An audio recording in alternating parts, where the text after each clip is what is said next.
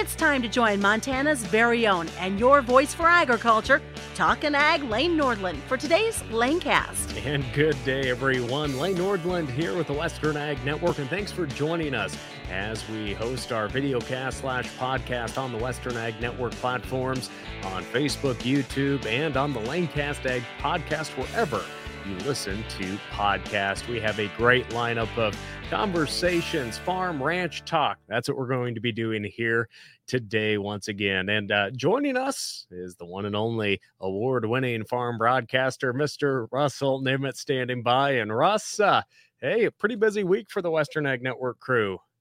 Yeah, you know what? It's always good to get out of the studio or get out of the office. And I know we're going to talk a little bit more about it later in the program, but Paul Humphrey and I actually spent a couple of days this week down in northern and northeast Colorado chasing combines and just visiting with barley growers and wheat growers from the Centennial State on how this year's crop is looking, how harvest is going.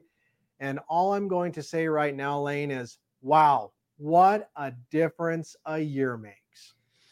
No, definitely. And I tell you what, I mean, it's just great to see producers getting hay crops up and also seeing these really good looking grain crops. And, you know, I am a big fan of Coors products, and I've been that since I turned 21. I discovered I liked Coors products the day I turned 21, but I decorated the studio a little bit with some swag to promote Coors Light and Coors Original here today, and our barley growers harvesting that good Coors barley down in Colorado and gearing up all the way up here in Montana in just a few weeks. But you know, Russ, we have a lot of stories that we're going to get through. It's not all the stories that we covered on radio and TV this week, but just a few of the highlights that I think are important to farmers and ranchers.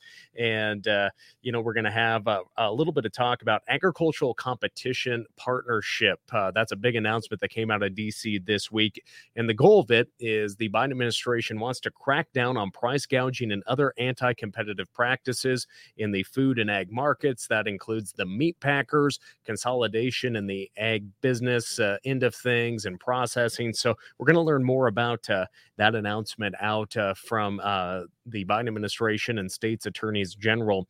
Also, you know, it's pretty fun to watch higher prices in our livestock markets, no matter if it's on our video sales, but especially for those livestock that have served their time out on the operation and they're heading down through the ring. That slaughter cow, slaughter bull market, it's just been impressive the last few weeks.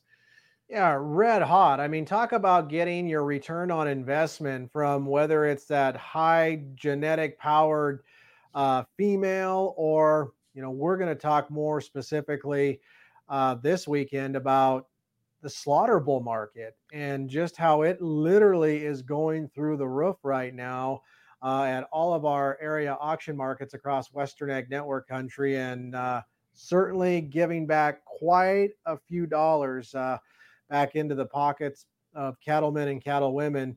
And that's good because then they can reinvest that into some more high quality genetics for this upcoming bull buying season. No, very true. And so we're going to share some staggering numbers that somebody paid for a slaughter bull the other day at the ring.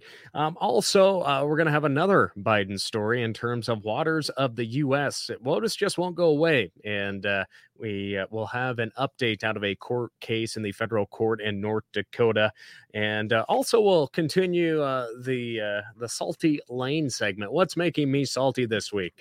We had a lot of folks really enjoy my rant last week, and I don't know if it's a rant or me just being upset about a lot of things when things or people are stupid, but we'll talk about what makes me salty. So make sure and stay tuned into that as well. And, you know, as Russ mentioned, we're going to talk about the Coors story, but, you know, I do put a little bit of salt in my tap Coors Light once in a while, just to make it, you know, foam a little bit, bubble, and just adds that little taste. So maybe that's what makes me salty, but that's probably a little too early to crack one right here on the broadcast. So, well, it depends on what time people are watching this and nobody really knows what time of the day we're producing this, right? No, it's very early in the morning some days, very late. But yeah, they could be watching this at 7:05 a.m. on the weekend, or it could be 7:05 p.m. On the weekend night, or 5 days from now. But again, just a few of these conversations here on the Western Ag Network on our video and Well, podcast. Yeah, Pete Coors yeah, doesn't really care what time of the day you're drinking a barley pop from no, most Coors. yeah. And the thing is, though, in Montana, it is illegal to buy beer at the grocery store or gas station Yes. till 8 a.m. Which you and I get going so early in the mornings. If when we get up at 2:30 or 3 in the morning, and then heck, half our day is already gone. And if you're fueling up or anything, sometimes you run in there and it's 7:45, and you're like, what is going on here? Yeah. Like, you know, Yeah.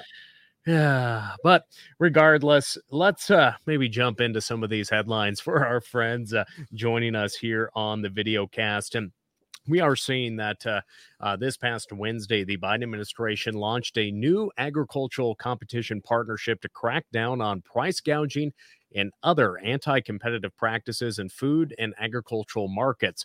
USDA announced the new partnership with attorneys general from 31 states. As you know, Mr. President, for far too long, agricultural policy has been focused on getting big or get out, resulting in a trend toward bigger farms and fewer farmers. Farmers and ranchers have been squeezed by corporate concentration in input industries like seeds, fertilizers, and even farm equipment on the one side, and on the other side by consolidation in the channels for selling agricultural products like meat and poultry processors and grocery retail markets. That's why USDA is proud to support President Biden's competition executive order to stem the tide of increasing consolidation and promote competition in America's food and agricultural markets. The new partnership will assist state attorneys general in tackling anti-competitive market structures in agriculture and related industries that are raising prices and limiting choices for consumers and producers. We're also working swiftly to finish a suite of robust new rules under the Packers and Stockyards Act that will protect independent farmers and ranchers from abuse by the dominant meat and poultry processors. And we're also committed to finishing our work ensuring that when you see product of the USA on a food product, consumers will know that everything done to raise and process that product was done here at home. And finally, we've established a farmer seed liaison initiative, which will provide farmers a voice and greater transparency in seed patents to help provide choice and lower costs for producers. Secretary of Agriculture Tom Vilsack there, and he added that this new effort is also coming after the Third Court of Appeals just last week rejected an attempt by the Justice Department to overturn a lower judge's ruling that allowed U.S. sugar to buy imperial sugar. The Justice Department had attempted to halt the 2021 merger, arguing it would drive up sugar prices for consumers and businesses and hurt the value and income that sugar producers could make off of growing that cash crop. And, you know, I tell you what, Russ, we've even seen that just the impact in the sugar industry and over in Sydney, Montana this year with the closing of the sugar plant there and producers not being able to plant a crop because it wasn't profitable enough. And that's just one of the many cases. I know the livestock community is really focused on, of course, profits by the meat packing sector. And just there's a lot of frustration and anger out in the countryside about just trying to make a living. And maybe some other groups are making more money or taking advantage. But obviously, a lot of focus with the Biden administration on these objectives. But these are things we hear all the time in the countryside when we're out visiting with producers. Yeah, and as you mentioned, I mean, this really has become a top priority for the Biden administration's U.S. Department of Agriculture, and really, in some cases, the Department of Justice as well, trying to, address the shrinking or the consolidation of agribusiness out there and its impact on farmers and ranchers, as you mentioned, out here in the countryside, whether it's sugar or the cattle industry or, the grain industry as well. I mean, there really isn't a segment of U.S. agriculture that, isn't impacted at the end of the day when fewer and fewer people are involved in it. So, I mean, And of course, this is a top priority for ag organizations like the National Farmers Union and all of its state affiliates, including those right here in our Western Ag Network coverage area too. So yeah, it's be interesting to see what comes out of all this, but certainly the Biden administration, Secretary Vilsack doing a great job there explaining what they're up to at the USDA and working in partnership with the Department of Justice on some of this. Yeah, very true. And, moving along from that competition partnership to that slaughter bull price that we are talking about now, again, right now, folks are, bringing in cows and bulls that maybe need to get out of the pasture. Or they're just not going to hold on to them for another year. But obviously, the size of the U.S. cattle herd is down. That inventory report coming out very soon that could really impact those prices to the positive coming out next week. But what were you seeing lately online with some of those prices that just kind of made your jaw hit the desk a little bit? Yeah, well, a few days ago, I was just kind of surfing around on Facebook, just checking out what people are up to. And I came across this post by Connor Cook of Huntley, Montana.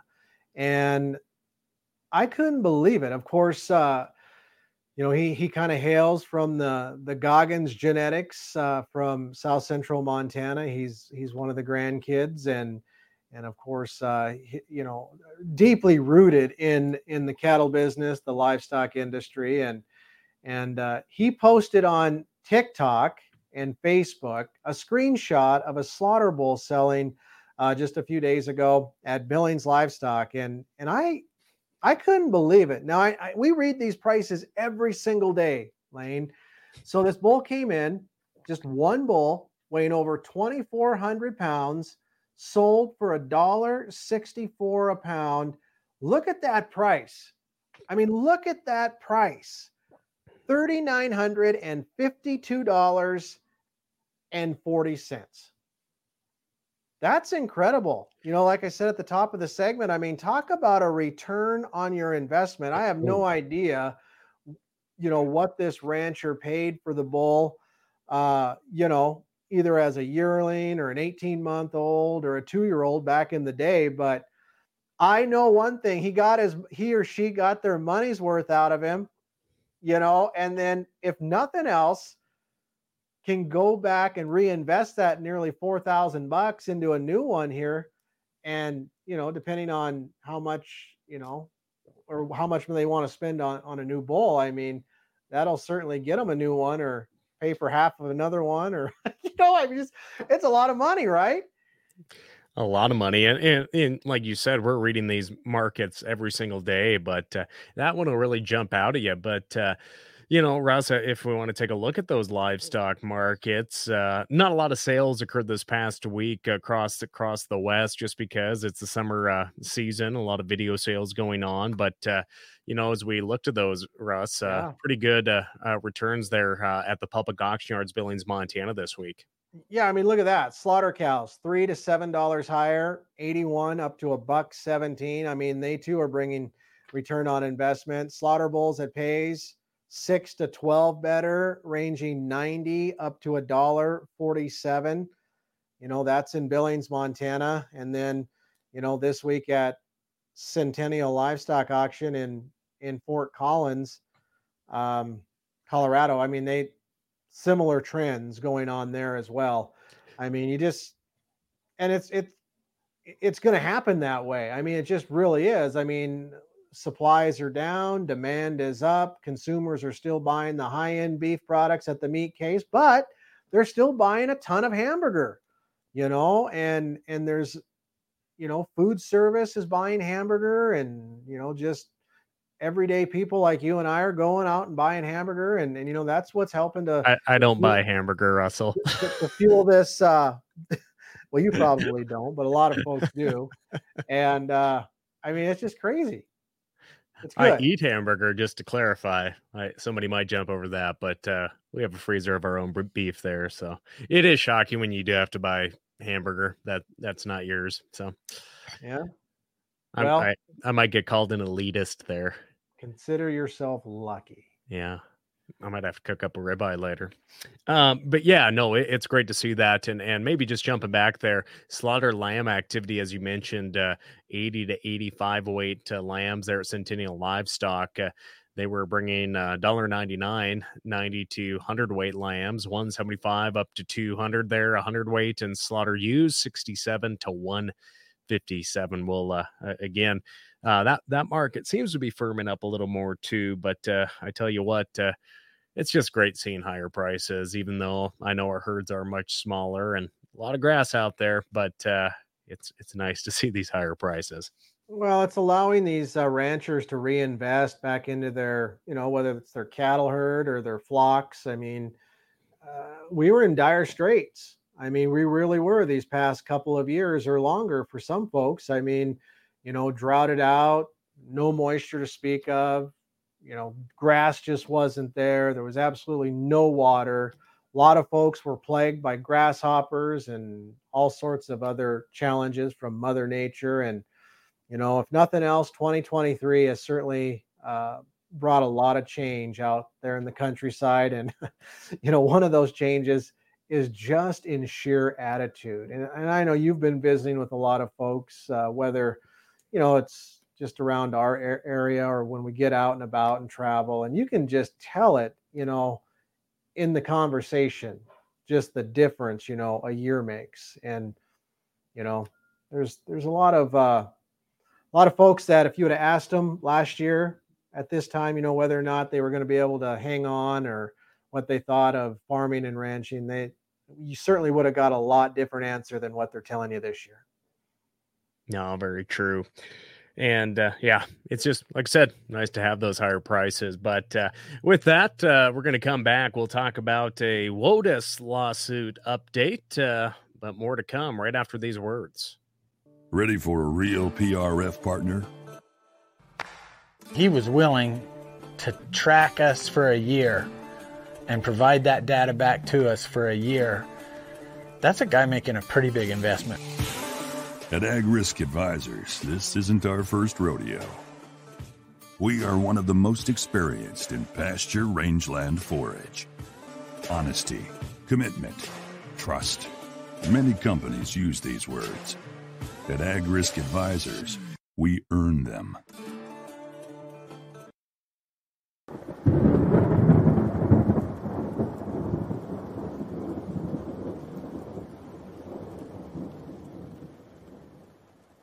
Again, a big thank you to our friends at Ag Risk Advisors for bringing you our conversation here today.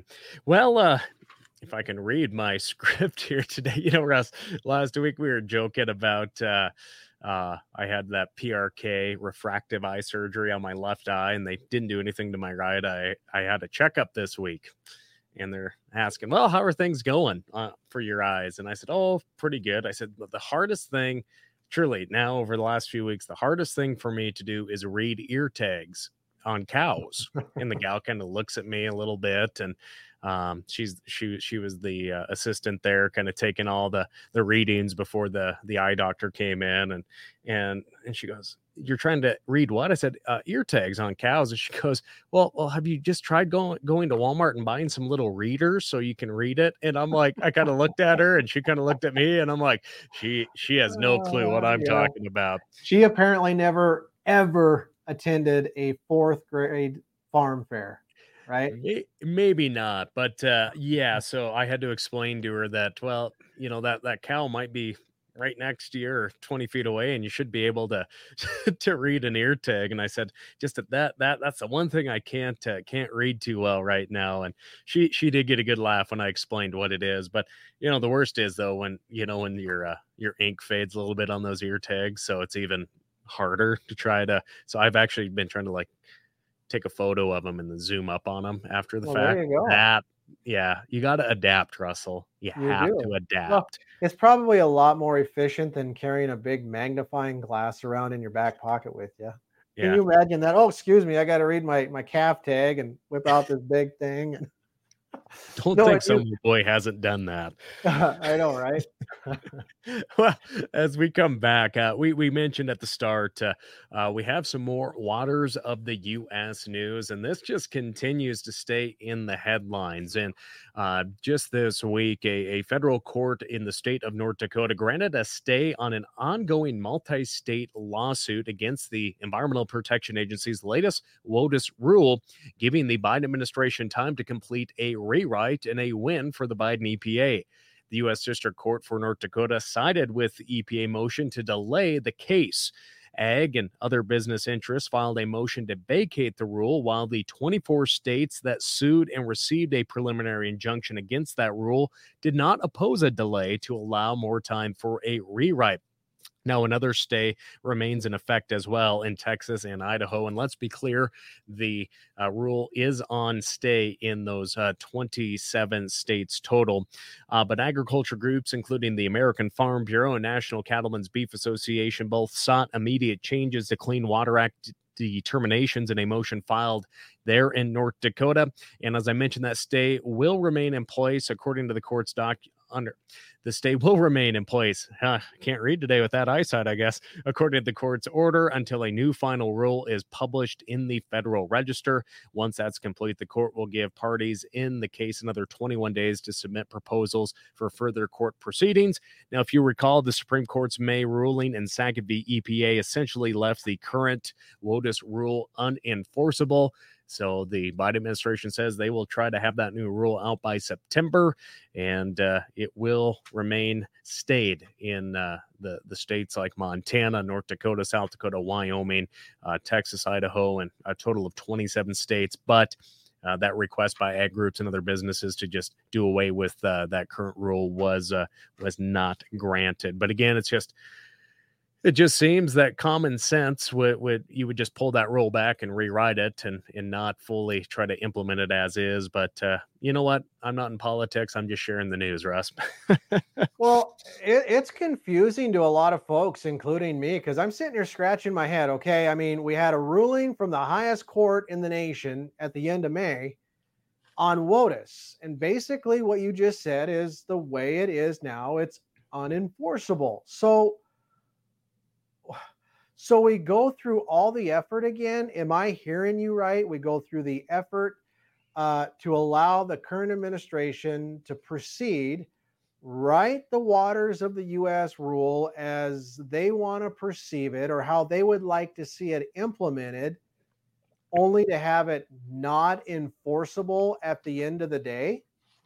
Well, yeah. So, Russ, what that is, they're giving the court time to pull that significant nexus test out of the rule, and they're going to try to replace it with some other test because obviously the Supreme Court threw the significant nexus test out the window, and that was the main foundation of that current WOTUS rule. But it can get very confusing for everybody involved. But at the end of the day, it's costing all interveners a lot of money just trying to pull back that, because it could take quite some time if they pass that window by September to rewrite the rule. But again, we're just here to share that news, and we'll continue to share the information when it comes in, and because it impacts all of our producers out in the countryside.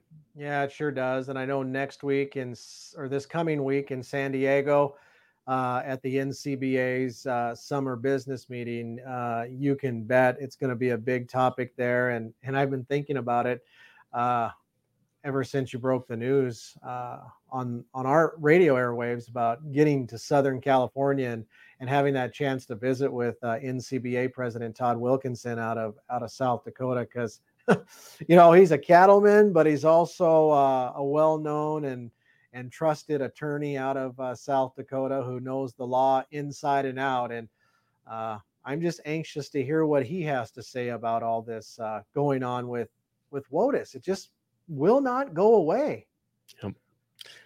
No, it's enough to make people salty out in the countryside. Perfect segue into what has been rubbing Lane wrong this past week. Or I did not make that graphic, by the way. Paul Humphrey, of course you didn't. We trust most of our graphic work with the real expert, But he did an outstanding job. I like that. What was I saying? Can you do any lip reading on that, Nemitz? No, I probably don't want to know if you're being salty, you know. There was just a lot of loud vehicles driving by us, and I was trying to do that stand up, and Paul was trying to get me to stand on a cliff there in Steamboat Springs. That's enough to make me salty too. I'm afraid of heights. But what makes me salty today? You know, Russ, there's a lot of stuff that makes me salty. But I think that the one thing that lately is, well, road construction makes me salty, but more than that, it's the people that are always driving around in the, in the passing lane, and they're going like 60 miles an hour. Oh yes. Yeah. And especially, it's 70 on our, on our non-interstate, on our highways here in the state of Montana at 70 miles an hour. And, sometimes you have that 4-lane road or even on the interstate. And it's just like, why can't you get over? Like, did your mama or daddy not treat you good enough in life or teach you how to, when you pass, just to get over and get out of the way? And it's even worse when there's farm equipment or people that don't get over when a police officer or first responders are pulled over, or there's farm equipment. Oh, I rant and rave. I really have to watch what I say though, because I do have a toddler in the car, and so I have new words in which I say when I'm driving, but oh my goodness. And I'm a slowpoke driver. Like there's days where my wife will be like, could you put it on cruise control? You're going 60. Cause I like taking in the scenery. I like looking at cows. I like, if I might be hunting, oh, there's a deer, there's a coyote. I always get over to the right. It's just common sense, and nobody has common sense half the time anymore. And up here where I live in Montana, there's so many Washington State, Oregon, and Texas people that just think they can live in the left-hand lane. It drives me nuts. Well, it's just about as bad as people who don't recognize blinker signals, right? Or don't use them. I will say this about America's, larger cities, and that's just fresh on my mind because Paul and I, for the past couple of days, have kind of based ourselves out of Denver. And one thing about it, in our urban areas like Denver and some of the others, I mean, when you put your blinker on, they at least let you maneuver in and out, get to kind of where you want to be. Not so much, in rural areas, I don't know. I just shake my head sometimes because you're like, okay, I really need to get either right or left, put your blinker on, and whoever's in front of me or back of me just won't let you do it. But I don't know. It gets back to simple like driver's education, and what you learned in school, or like you said, what your parents or grandparents taught you. And I never drove a car till driver's ed. Yeah, well, you started on a tractor, I'm sure, like a lot of us, right? That's what you laugh at it all, but my dad taught me to be a defensive driver, and you have to be. I mean, that's like we have this intersection here.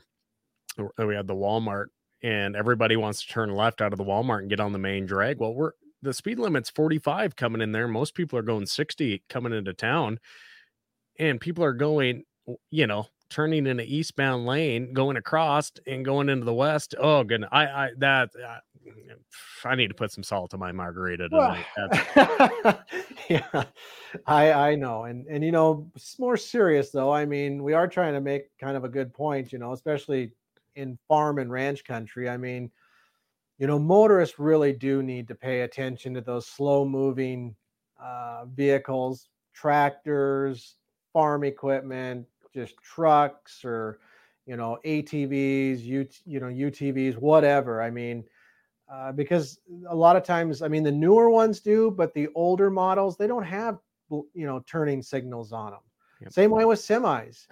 I mean, you got to remember that semis are going to turn wide. I mean, whether it's turning right or turning left, they're going to probably have to go in the opposite lane to negotiate that turn. And if you're not smart enough to realize that, you're going to end up underneath one of them.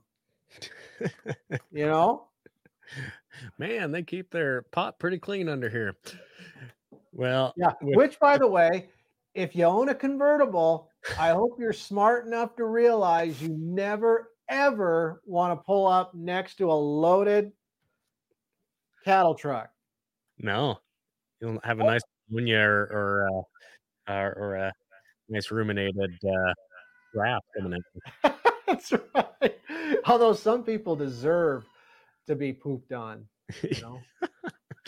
We'll use that as a good quote for some promos. Yeah. Well, anyways, well, that's what makes me salty today, Russ. Well, I appreciate that, and a lot of folks are, feeling what you're feeling, and that was another great segment of what makes Lane salty. Stay with us. We'll be back with more right after these messages. When it comes to the beef business, there's no room for gray area. The decisions being made in Washington affect the future of the beef industry, the livelihood of your fellow farmers and ranchers. Your National Cattlemen's Beef Association knows there's what benefits cattlemen and there's what doesn't. Visit ncba.org to learn more. Again, as we come back here today, this week, our networks, Russell Nemitz and Paul Humphrey, were following the Coors barley harvest down in Colorado. But, when I think, Russ, about barley, especially Coors, this is what comes to mind. Load it up and truck it. Are we going to do what they say can't be done? So these are impersonators, Russ. I found this online. You didn't know this was coming. No, I didn't. So you know how we both enjoy Smokey the Bandit, but you are probably one of the biggest Smokey and the Bandit fans ever. I mean, you have a poster in your office there as well. You've seen it way more times than I have, but I try to watch it 3 or 4 times a year still. But I just enjoy the fact that there are 3 people that are impersonators, and they show up to things. I got to show you just what these guys really look like up close.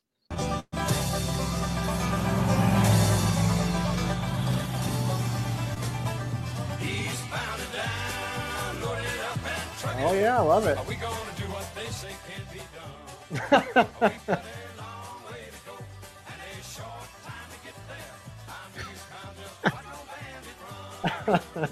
Keep your foot hard on the pedal. Some never mind them brakes. Let it all hang out, cause we got a run to make. The boys are thirsty in Atlanta. Now, there's so many good lines in Smokey and the Bandit 1 and 2 that I just want to throw them out there, but Paul would have to bleep me out, but from a Diablo sandwich. I was just going to say that.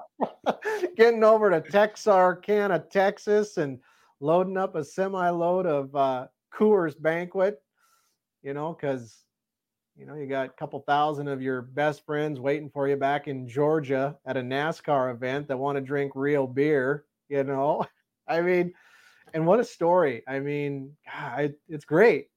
So these guys, the Smokey and the Bandit group, as you can see, the Bandit is Tim Phillips. And, if I had enough Coors Original, he would look exactly like the real Bandit. And then Sheriff Buford T. Justice is by Sean Bailey. And the one image I didn't get up there is that they do have a junior Justice played by Jason Bobbitt, but they show up. They do this for a living. They show up at car shows. They'll show up to your birthday party. Heck, maybe we should do that. Have them meet us in Kansas City at the Farm Broadcasters Convention, and for your birthday. It's usually about that same time of the year. That would be fantastic. Daddy, can you help me with my zipper, Daddy? When I get home, I'm going to punch your mama right in the mouth, because there's no way you come from these loins. Yeah. Oh man, there's too many good ones, but I just thought that fit well, since they, of course, were going to get that great Coors Original beer over in Texas and take it back across the interstates and state lines. But speaking of that, as we mentioned, I got my Coors swag behind me here. But what went on in Colorado this week? Oh boy, it was a lot of fun. I mean, growers across Colorado, Idaho, Montana, and Wyoming. I mean, as always, they've planted another Molson Coors barley crop, and it was fun to go down into northern Colorado and visit with a grower this past week who his family has been raising barley for the Coors family now since 1966. And we were able to catch up with JD Birch. And what's really impressive, Lane, about JD is he's only 29 years old, and he's carrying on the family tradition of raising that high quality Moravian barley for the Coors family. And let's hear what he had to say about this year's harvest and that relationship he has with the Coors family. I've only done about 10 acres so far, so not much, but we're just getting started, but it's harvesting nice. Usually we deal with a lot of lodge barley on the ground, you know, but this year it's standing upright, which is rare.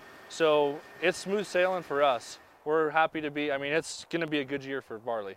Tyler Whitmer is the Molson Coors Brewing Materials Agronomist for Northern Colorado and Southern Wyoming, and says, despite this year's challenges from Mother Nature, growers have done a great job in raising another high-quality barley crop. Absolutely. The growers have done an excellent job this year managing their crop, managing the tough conditions, getting out there and spraying when they need to, and being proactive, getting ready for harvest. JD says for his family and the other growers, there's still a lot of pride in raising barley for Molson Coors. So what makes me proud is it's just a great, delicious beer on top of, you know, we've had a great working relationship with every agronomist that they've hired, you know, from there all the way to the top. We're all just proud because it's from Colorado, originally here, you know, so everybody in the area is super proud to be growing Coors barley. And Tyler describes why after all these years, Molson Coors still asks growers to raise Moravian barley. Moravian barley is such a great variety because it has a lot of agronomic traits that the farmers really like. It's a variety that does not lodge, it stays plump, it gives you straw, it gives you barley, it gives you beer. What else does he need to say? I love it. You know, I mean, and that, in all seriousness, that's how Molson Coors, I mean, maintains that high quality control. You know, I mean, since day one, they've been using Moravian barley.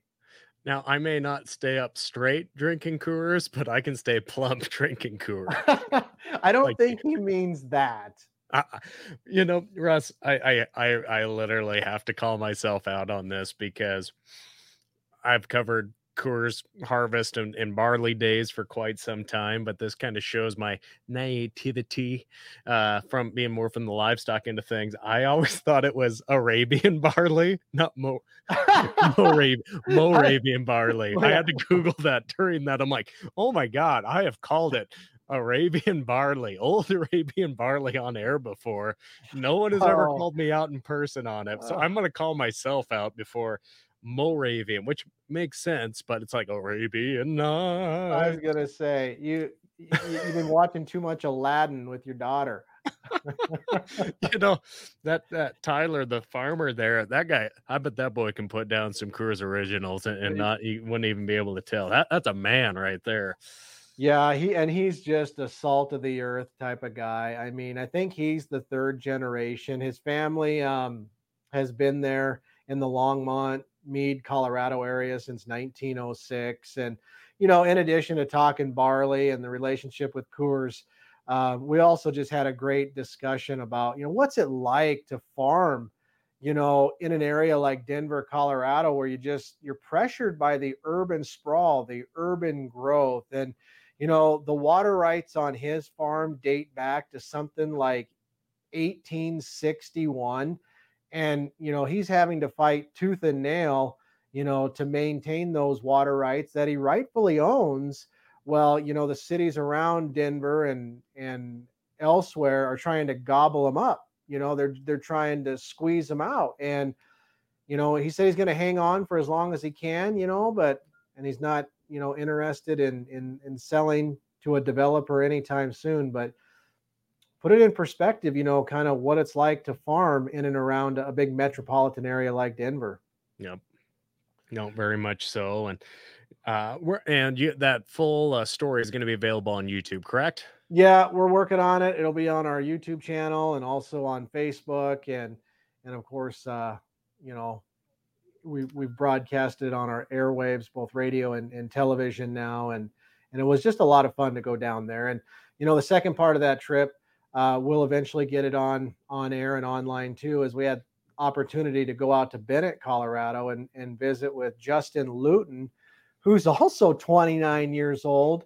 And he's also the president of the Colorado Association of Wheat Growers. His winter wheat harvest was just getting underway. Darn the luck, though. You know, it's only been like 100 or 110 degrees down that Denver area for the past couple of weeks. Of course, Paul and I show up, it rains. So, but we still had a great conversation with Justin about this year's harvest, you know, some of the challenges that wheat growers across the high plains into the northern plains are dealing with, like wheat stem sawfly, and you know, doing some things with researchers across Western Ag Network country, trying to, you know, nip that in the bud, and just other, you know, priority issues like the farm bill and whatnot. And so it was, we crammed a lot into 2 days, but we certainly had a lot of fun chasing combines. But I also wanted to mention, you know, you have that what makes Lane salty segment. Well, you know, when we're out on the road, I mean, we do our best to support, you know, local businesses, especially in the smaller towns. And you know, I know a lot of our audience, I mean, they appreciate good food like we do, good, you know, home cooked type food. And I have to throw it out there. If you ever find yourself in Brighton, Colorado, and want some good Mexican food, Paul and I caught up with our network teammate, Rachel Gable, and her family, and had supper one of the nights. And I know I'm not going to say this right, but La Estrelita Mexican restaurant there in Brighton. And then we also stopped at High Plains Diner in Bennett, Colorado. And you talk about some good, delicious homemade food. That's it. I know Paul had the French dip and I had the meatloaf sandwich. Ma, the meatloaf.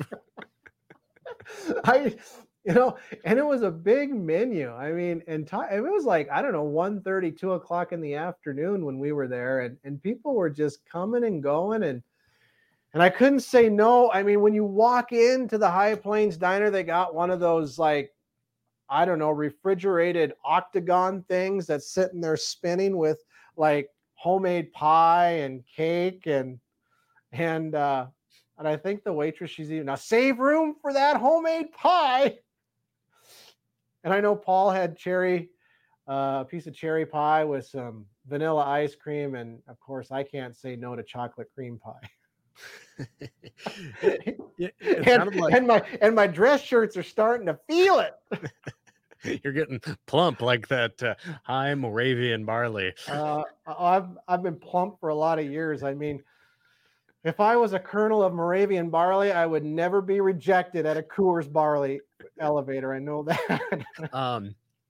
It's funny. Like, that's one thing about being in smaller towns, those you don't have a lot of food options. But for our audience, they just need to know the struggles that our team has when we're out on the road to find somewhere to eat, because we kind of all have different preferences. And one time we went on a 5-mile walk around New Orleans trying to find somewhere to eat, and we ended up at the same place we just ate every single night. Yeah. What, I mean, they have the cheapest Coors Light in town, though, too. Yeah. They had the buckets. We kind of always migrate back to that too. $1.25 beers. How can you go wrong? I mean, that's cheap for New Orleans or anywhere nowadays. Yeah, exactly. I mean, $5, $6, $7. You think you're getting a good deal in some of these big cities now. But anyways, I don't know. We had a lot of fun, and it was a good couple days down in Colorado. And as we mentioned at the top of the show, I mean, it's always good to get out of the office and studio and get out into your coverage area and just get out in the countryside and visit with those hardworking men and women that, you know, we're lucky enough to serve, and bring them the ag news and markets that they depend on. No, very true. And we look forward to seeing more of those stories on our YouTube channel and on Facebook. But as we wrap up today's chat, friends, if you haven't done so yet, subscribe to us on YouTube, follow along on Facebook, and we're also on Instagram, Twitter, and what is the Threads? Threads. Almost forgot what that one was called. I don't even know if anyone's on there, but they supposedly have a lot of followers. We do have a Threads account, but again, we're going to continue to bring you these conversations with a quick glimpse of our news week and just activities. We're going to be heading down to San Diego for the cattle industry summer business meeting next week. We're going to be looking forward to talking more about waters of the U.S. and issues impacting the livestock industry. And hopefully our travel it goes smooth. Maybe we'll have a segment. Maybe that's what I'll talk about next week, being salty traveling. But who knows what I might talk about? I don't know. You always have a tighter connection than Paul and I. We're flying out of Billings, and you fly out of Great Falls, and your connection is a lot tighter than he and I's. So we're hoping to connect with you, though. Yeah, I have a 30-minute connection. If my flight isn't early, usually that flight is early from Great Falls into Salt Lake, but I have a 30-minute connection, which most people are like, oh, that's enough time. Well, you don't understand. In Salt Lake, I fly in, from a small airport, and you may come up to one of the newer gates, or you might have to park in the North 40, and you have to walk off, you walk off onto the tarmac, and then you jump on a bus, and then they bus you into the terminal. It takes about 30 minutes. So really crossing my fingers that we get in early and that we're at one of the A or B gates that isn't out in the North 40, and then I don't have to fly standby later in the day, because we don't know what the next salty segment's going to be. It may be that connection in Salt Lake. Well, ooh. Oh, yeah. So you just kind of had a thought within a thought right there, didn't you? I had a thought within a thought and a thought, and that can be way too dangerous. But want to thank our audience members, our friends, for joining us here today on the Western Ag Network, on YouTube, Facebook, and of course on the Lanecast Ag Podcast, wherever you listen to podcasts. Russ, thanks for joining us here today. Yeah, as always, thanks for serving as the main host and keeping this train on track. And I always enjoy the conversation, and looking forward to next week's and bringing you some of the sights and sounds, again, from our recent trip to Colorado. And, of course, everything we gather up at the cattle industry's summer business meeting. Very true. On behalf of Russell Nimitz, I'm Lane Nordland, and the entire crew, including Paul Humphrey, who is working on the back end of this broadcast here today, I'm Lane Nordland. Thank you for tuning into the Lanecast with Talkin' Ag, Lane Nordland. For more on Lane, check out his Facebook page, Lane Nordland Ag Broadcaster, and NordlandCommunications.com. Don't forget to subscribe to the Lanecast on your Apple or Android devices. We look forward to joining you next time on the Lanecast.